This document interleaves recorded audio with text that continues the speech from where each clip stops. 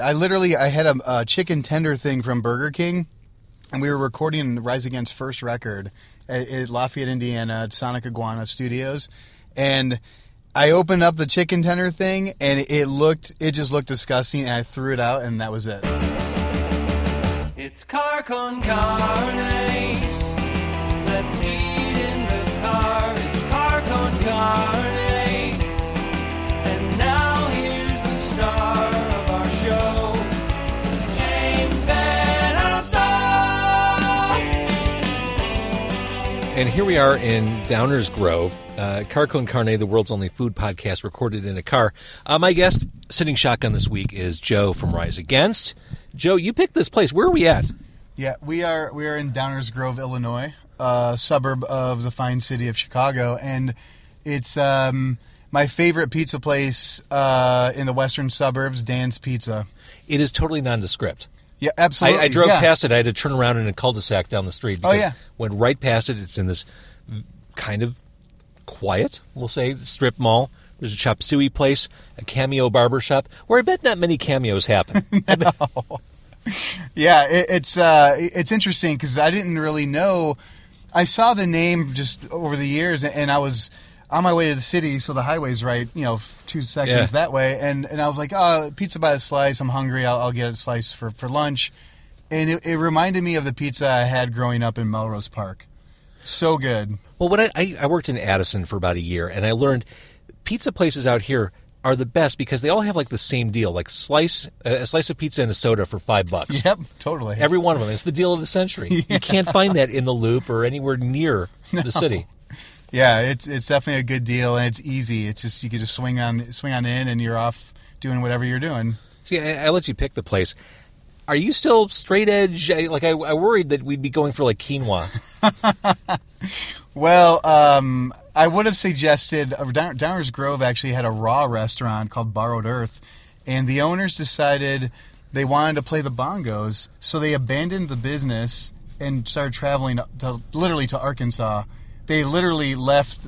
A liquidation company came in and cleared out the place like a couple weeks ago. That has to be the only story of its kind in history. Yeah. That someone gives up a business to go play the bongos. And no joke, originally they were trying to give away the business through a contest through the Tribune. And it didn't quite work out because you can't just win a business. You have your creditors, and you know what I mean. You have to have good credit and vendors. And there's a complex series of things behind that need to be worked out. Yeah. The only time I saw the Grateful Dead, back when the Grateful Dead was the Grateful Dead, I went to, it was the World or the venue in Tinley Park. Oh, right. Mid-show, drum circle broke out on the lawn. There were bongos, all kinds of percussion instruments. Killed it for me. I went back home about halfway through. I just realized, not my scene. Yeah. That's my only bongo-related story. I would feel out of my element for sure in that scenario. You would have no business there. No. All right, let's start eating, and I want to talk about Rise Against and your history and all that. I got pizza bread. Pizza bread's always amazing. All right. Everything smells ridiculous. That sounds great on mic, by the way. You have no idea. Remember, Joe, I used to work for a radio station.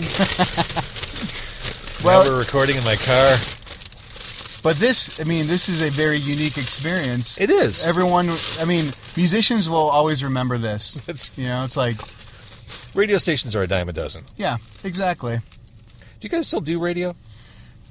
We do, although I would say... Thank you.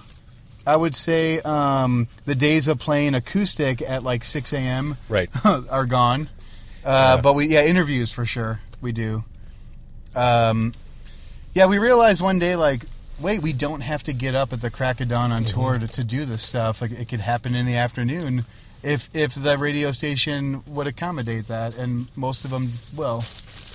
You know? Or we always try to, like, incorporate some sort of, like, a charity thing with a radio promo where, like, we did a Habitat for Humanity thing in Sacramento, like, things like that. Where we were there trying to build a house, and you don't want us doing that. I love the fact that you guys have ethics and a stand and a position.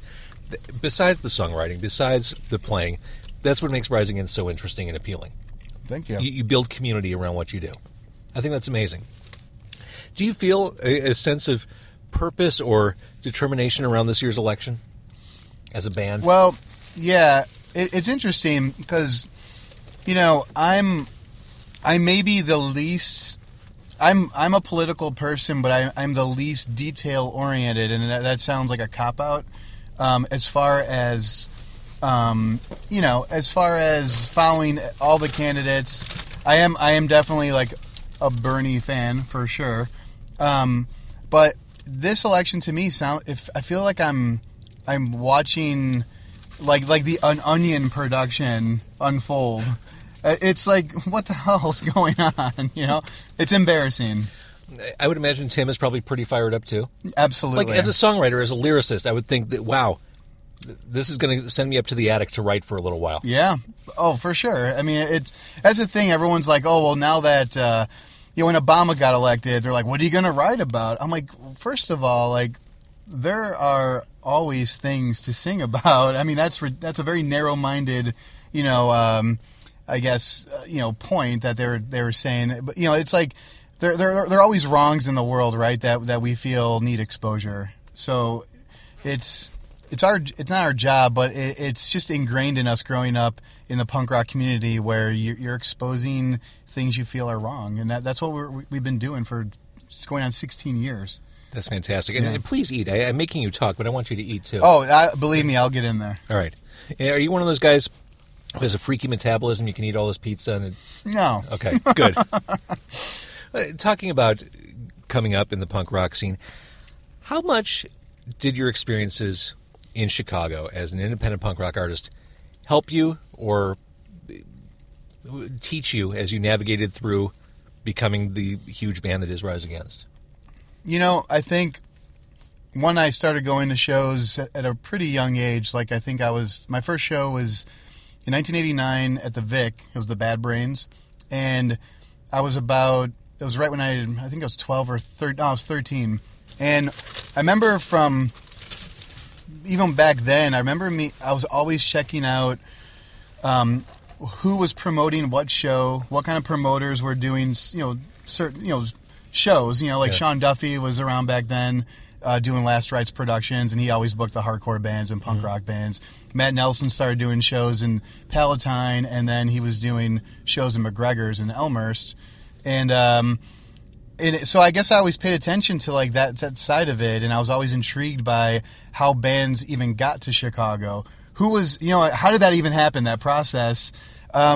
But that carried over into when I started 88. I was always the guy sending out demos to labels I saw in Maximum Rock and Roll. 88 Fingers Louie. 88 Fingers Louie. Like, well, and it's like Maximum Rock and Roll. Those zines were, they were so important to learning about touring and bands in different regions. And I feel like kids are missing out a little bit on that kind of vibe, Yeah, I kind of assumed that zines would eventually all make their way online, but the internet it's kind of a black hole. They don't exist. There are people still doing zines. Yeah. But by and large, from what I've seen, less so about music and it's more, the zines I run across are artistic or creative writing. Right.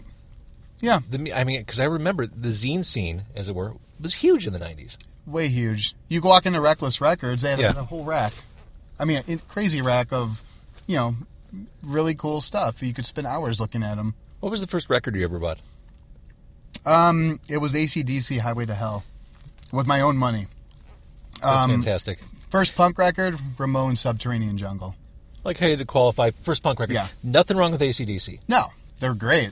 I've said this before, but as a kid growing up in the suburbs of Chicago, this group of not necessarily attractive guys singing about getting laid, having a good time.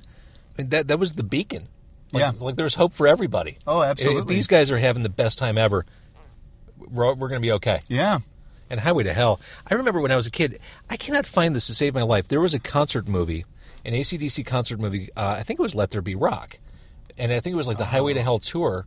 They showed it in theaters. Like really? I remember going to the Old Orchard Theater in Skokie to see the AC/DC concert movie. It's probably, I probably haven't looked hard enough on YouTube, but it's out there. But I love it. 3 chords, songs about getting laid. You know what? And that right there, I think, makes a great song. The when music is simplified, those tend to be the best songs. Well, for those me. riffs. I mean, oh my God. Yeah, I mean they're unforgettable. It's like the AC/DC 3-chord riff, the Tom Petty 3 chords, the Ramones 3 chords, timeless. Yeah. You know? Well, you should tell Tim to write more songs about getting laid. I was going to call him after this. Yeah. I don't want to get in his business at all, but if you want Rise Against to go to the next level, whatever stratospheric level that is, songs about getting laid. Yeah. Maybe Dennis may have covered that in 88 Fingers Louie. I think that's true. I want to bust open the pizza. I don't know. This is a first. We have a 16-inch cheese pizza in the car. So one of us is going to be wearing one of these pieces. Dude, at some I'm point. always wearing something home from this. Oh, that is a work of art. I mean, it's flawless. It is. This is like physics trying to bend the cardboard back. Thank you for your help. Yes. Oh my God, we did it. My We did it. my 5-year-old Achievement daughter. unlocked. Yeah, we gotta do this. You know, it's funny. I've been coming here for a couple years now, and they were so cool that the son of the owner is a fan of Rise Against, huge fan, and never mentioned he knew who I was, and I thought it was great. He never said anything to make me feel weird or anything, and then Am I making you feel weird? no. Oh, I'm you're not- here because you are in Rise Against, right? I thought I was here because I have a part-time job at Home Depot. That makes you a good person to know because I never know where the hell to go when I walk in there. It's just too big, and I'm always too embarrassed to ask. My ADD kicks in immediately when I walk into Target, Home Depot. I'm literally there for 3 hours. My wife's texting me, "Where are you? Get home!" I'm like, I went through that this weekend. I went grocery shopping at Mariano's right? by myself. It's a big store. Yeah. I'm like, oh, they make their own caramel corn here. That's great. And gelato station. Oh, come on. Hey, craft soda. I would love that kind of root beer. That looks delicious. I sound like I'm 13 years old right now telling you this story. No, that's how I went. All the new Whole Foods have similar. They even have a bar. The new Whole Foods in Westmont or wherever it is. There's a bar in there. It's like, whoa. Mariano's has a bar too, and the shopping carts have the drink holders. And you see people walking around with pint glasses. Really? Mm-hmm. Wow. They actually have a vegan menu at the Mariano's. One of the ones in the city. They have a vegan menu that you can buy whatever, which I thought was awesome. So being on the road, see, I remember I was a vegetarian for many years. And I got to the point, especially after I had kids and just as life got busier, it was harder to be a good vegetarian. I found myself doing things like eating cheese pizza because it was just the easiest non-meat thing to do. Is it hard when you're on tour? You know what? When I first became vegetarian, it was about 15 years ago. And back then, it was pretty difficult. You had Subway. You had the shitty veggie burger from Burger King, which is just awful. I've had and it. then you can get a grilled cheese or something from Checkers or whatever, which is terrible. But now you have Chipotle. You have countless sandwich places that are pretty healthy. You could do like sushi, Thai. It's all. It's everyone kind of has like an option. Noodles and Company, things like that. I'm turning on the cold air, by the way. I don't know if you're warm. I am I'm dying. warm. Yeah. It's the middle of winter. Let's get that AC going. Yeah, for sure. But yeah, I would say like a lot of people ask me that. They're like, touring, it must be really hard. It's like, not in 2016. That makes sense. Now, did you stop eating meat out of ethical concerns, or was it a health thing? Both? For me, it was ethical. Even now, I definitely do not eat as healthy as I should. But yeah, back then, I remember I was getting tattooed at a place called Guilty and Innocent, which Kim Tsai, who was on LA Inc., but Kim used to work at Guilty and Innocent. She's an old friend of mine. She had PETA pamphlets at that shop way back then, probably 23 years ago. And they were pamphlets about testing on rabbits. And I remember thinking, like, this is messed up. So then it kind of like was in the back of my mind, and 3-4 years went by, and I was like, I just can't do it. I had a chicken tender thing from Burger King, and we were recording Rise Against's first record at Lafayette, Indiana, at Sonic Iguana Studios, and I opened up the chicken tender thing, and it just looked disgusting, and I threw it out, and that was it. Never looked back. Never looked back. Never regretted it. Never missed it. That was it. And also, I mean, there were, countless hardcore bands that I would go see where there were tables at the, or at the merch tables. They had literature, Mercy for Animals from Chicago, and things like that. So I would always read that stuff, and it was definitely sinking in. Thinking about the live show and the state of business in 2016, it seems to me the live show is more important than it's ever been. Because the actual selling product, that's a small part of what keeps a band afloat these days. I mean, it really is all about going on the road, getting in front of people. Yeah. Even at your level, I would assume. Oh, yeah, absolutely. Yeah, I mean, last year we toured more than the last 4 or 5 years, probably. One, we still love to do it, which is a good thing, right? And we felt like we were neglecting a lot of fans in various corners of the globe, and it's got to be hard. It is. It's hard to accommodate, or not accommodate, but it's hard to I guess accommodate the fan letters from, say, like Russia or Singapore, where it's pretty expensive to go there, mm-hmm. But at the same time, like, we have pretty dedicated fans there, so we're always trying to make an effort, squeeze everyone in, and but yeah, touring is definitely more important now than ever, because people, you can't steal a live show. You can't, you know what I mean? You can't experience that energy. It's only at that venue. Mm-hmm. You can't download it. So I don't care if someone's going to download a record, whatever, but definitely support live music. That's key. That's what keeps all these bands going. And you guys figured out how to do the live thing a long time ago. Yeah, you've got to try. That was just us trying to mimic the energy that bands like the Bad Brains and Sick of It All put forth, and Naked Ray Gun. It's like Naked Ray Gun was such an anomaly. They didn't really move, but they had such a presence. Like, it was like, how'd they do that? I wish I could not move and have that, like, commanding effect. There are a couple bands from that general era. I think of Motorhead, too. Yeah, for sure. Not a very physical band on stage, but you went to a Motorhead show and it was, holy crap, this is Motorhead. Yeah, it just hits you like a sledgehammer. And yeah, you're right. Same thing with Ray Gun. Yep. Ray Gun, Pegboy, even Bad Religion. Mm-hmm. It's like, but those bands, even to this day, they still put on great shows.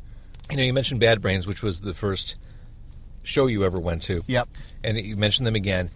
Isn't it interesting how things we do when we're younger leave such an impression, make such a mark, that you're still talking about it?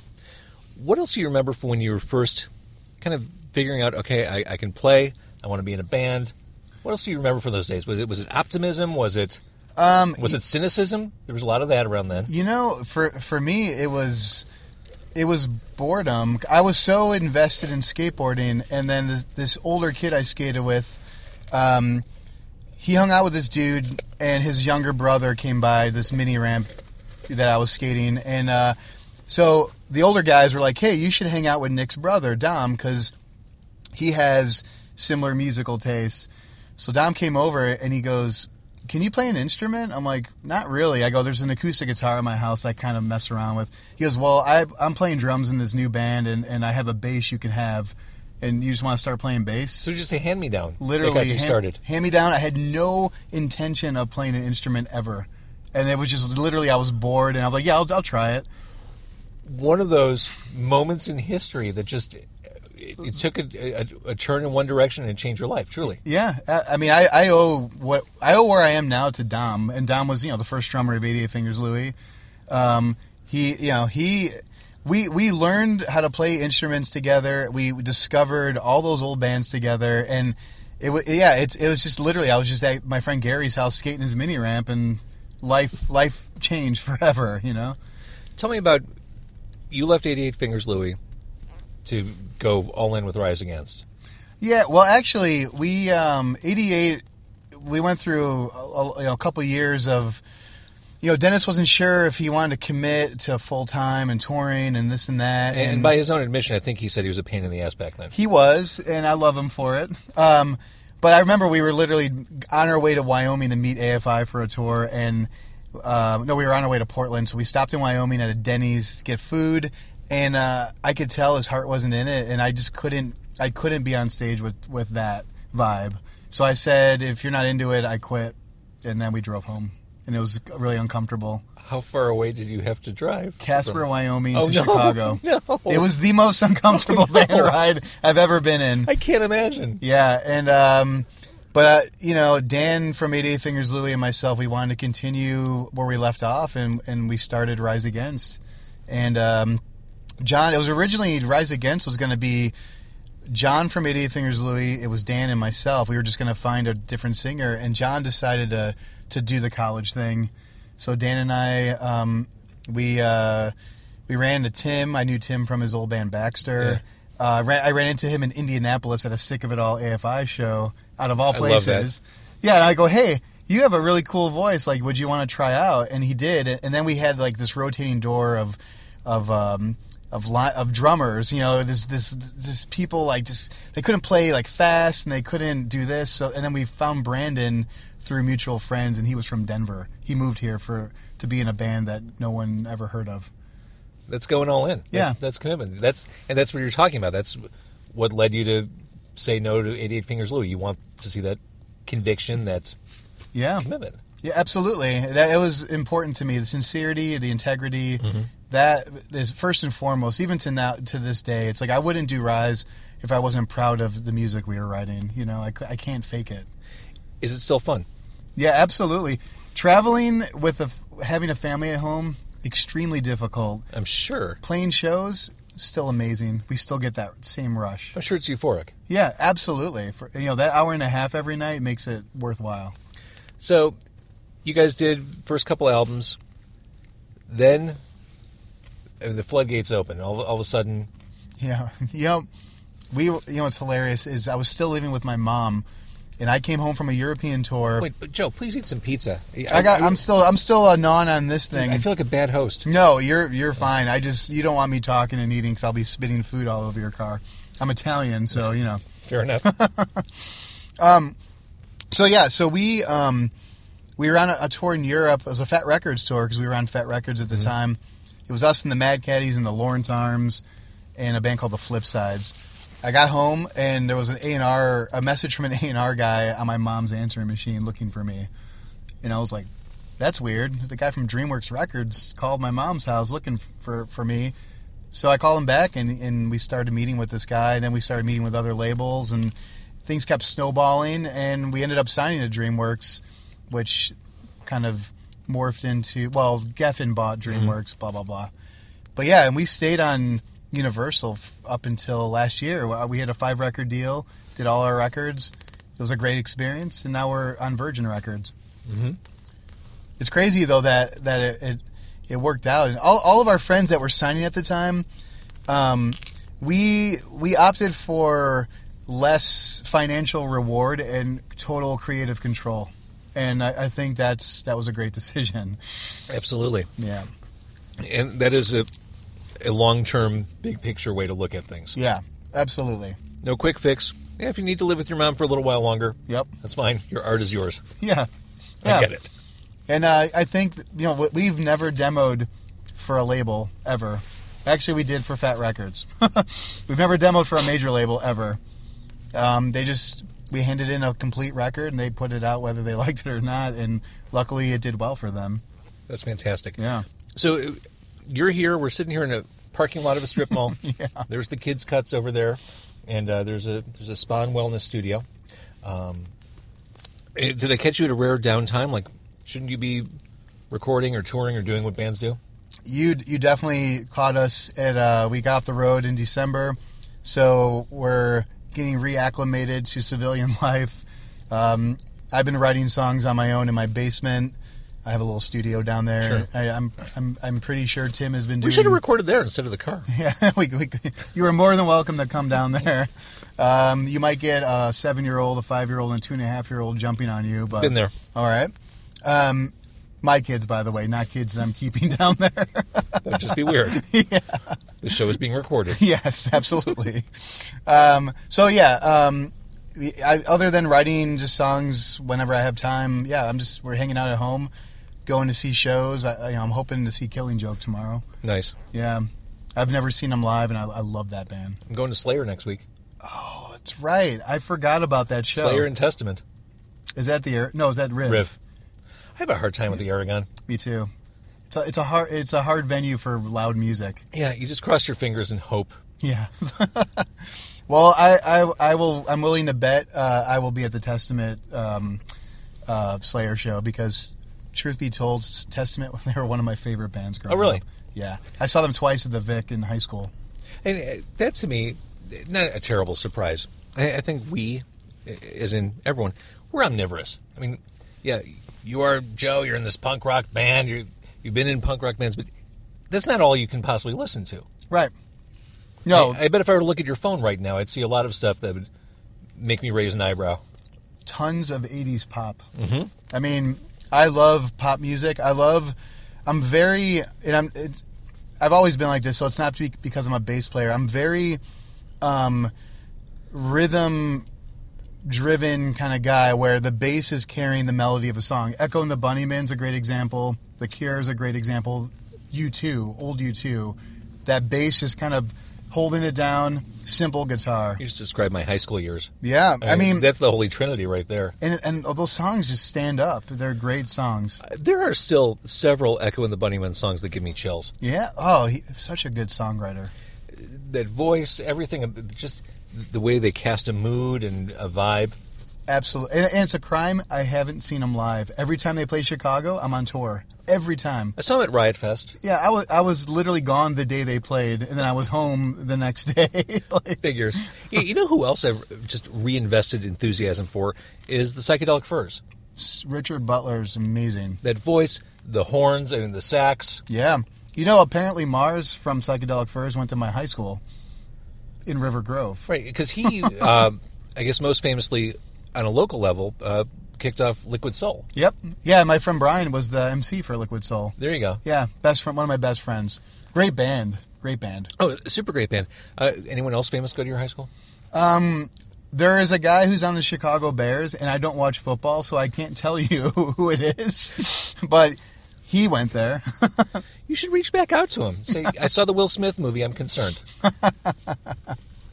You know what? I did see that movie, and I really am. I'm like, that's scary. It's a scary thought. The movie ends with that statistic. What was it, like 1 out of every 4 players, no matter what position they play or how much they play, will end up with this? Yeah, and all that did, it ensured my kids will never play football. I agree. And what else was interesting about that stat, it came from the NFL's actuary. So one of the NFL's people says that. So imagine what an outside third-party person might say. Yeah.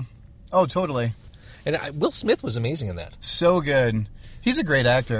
He is.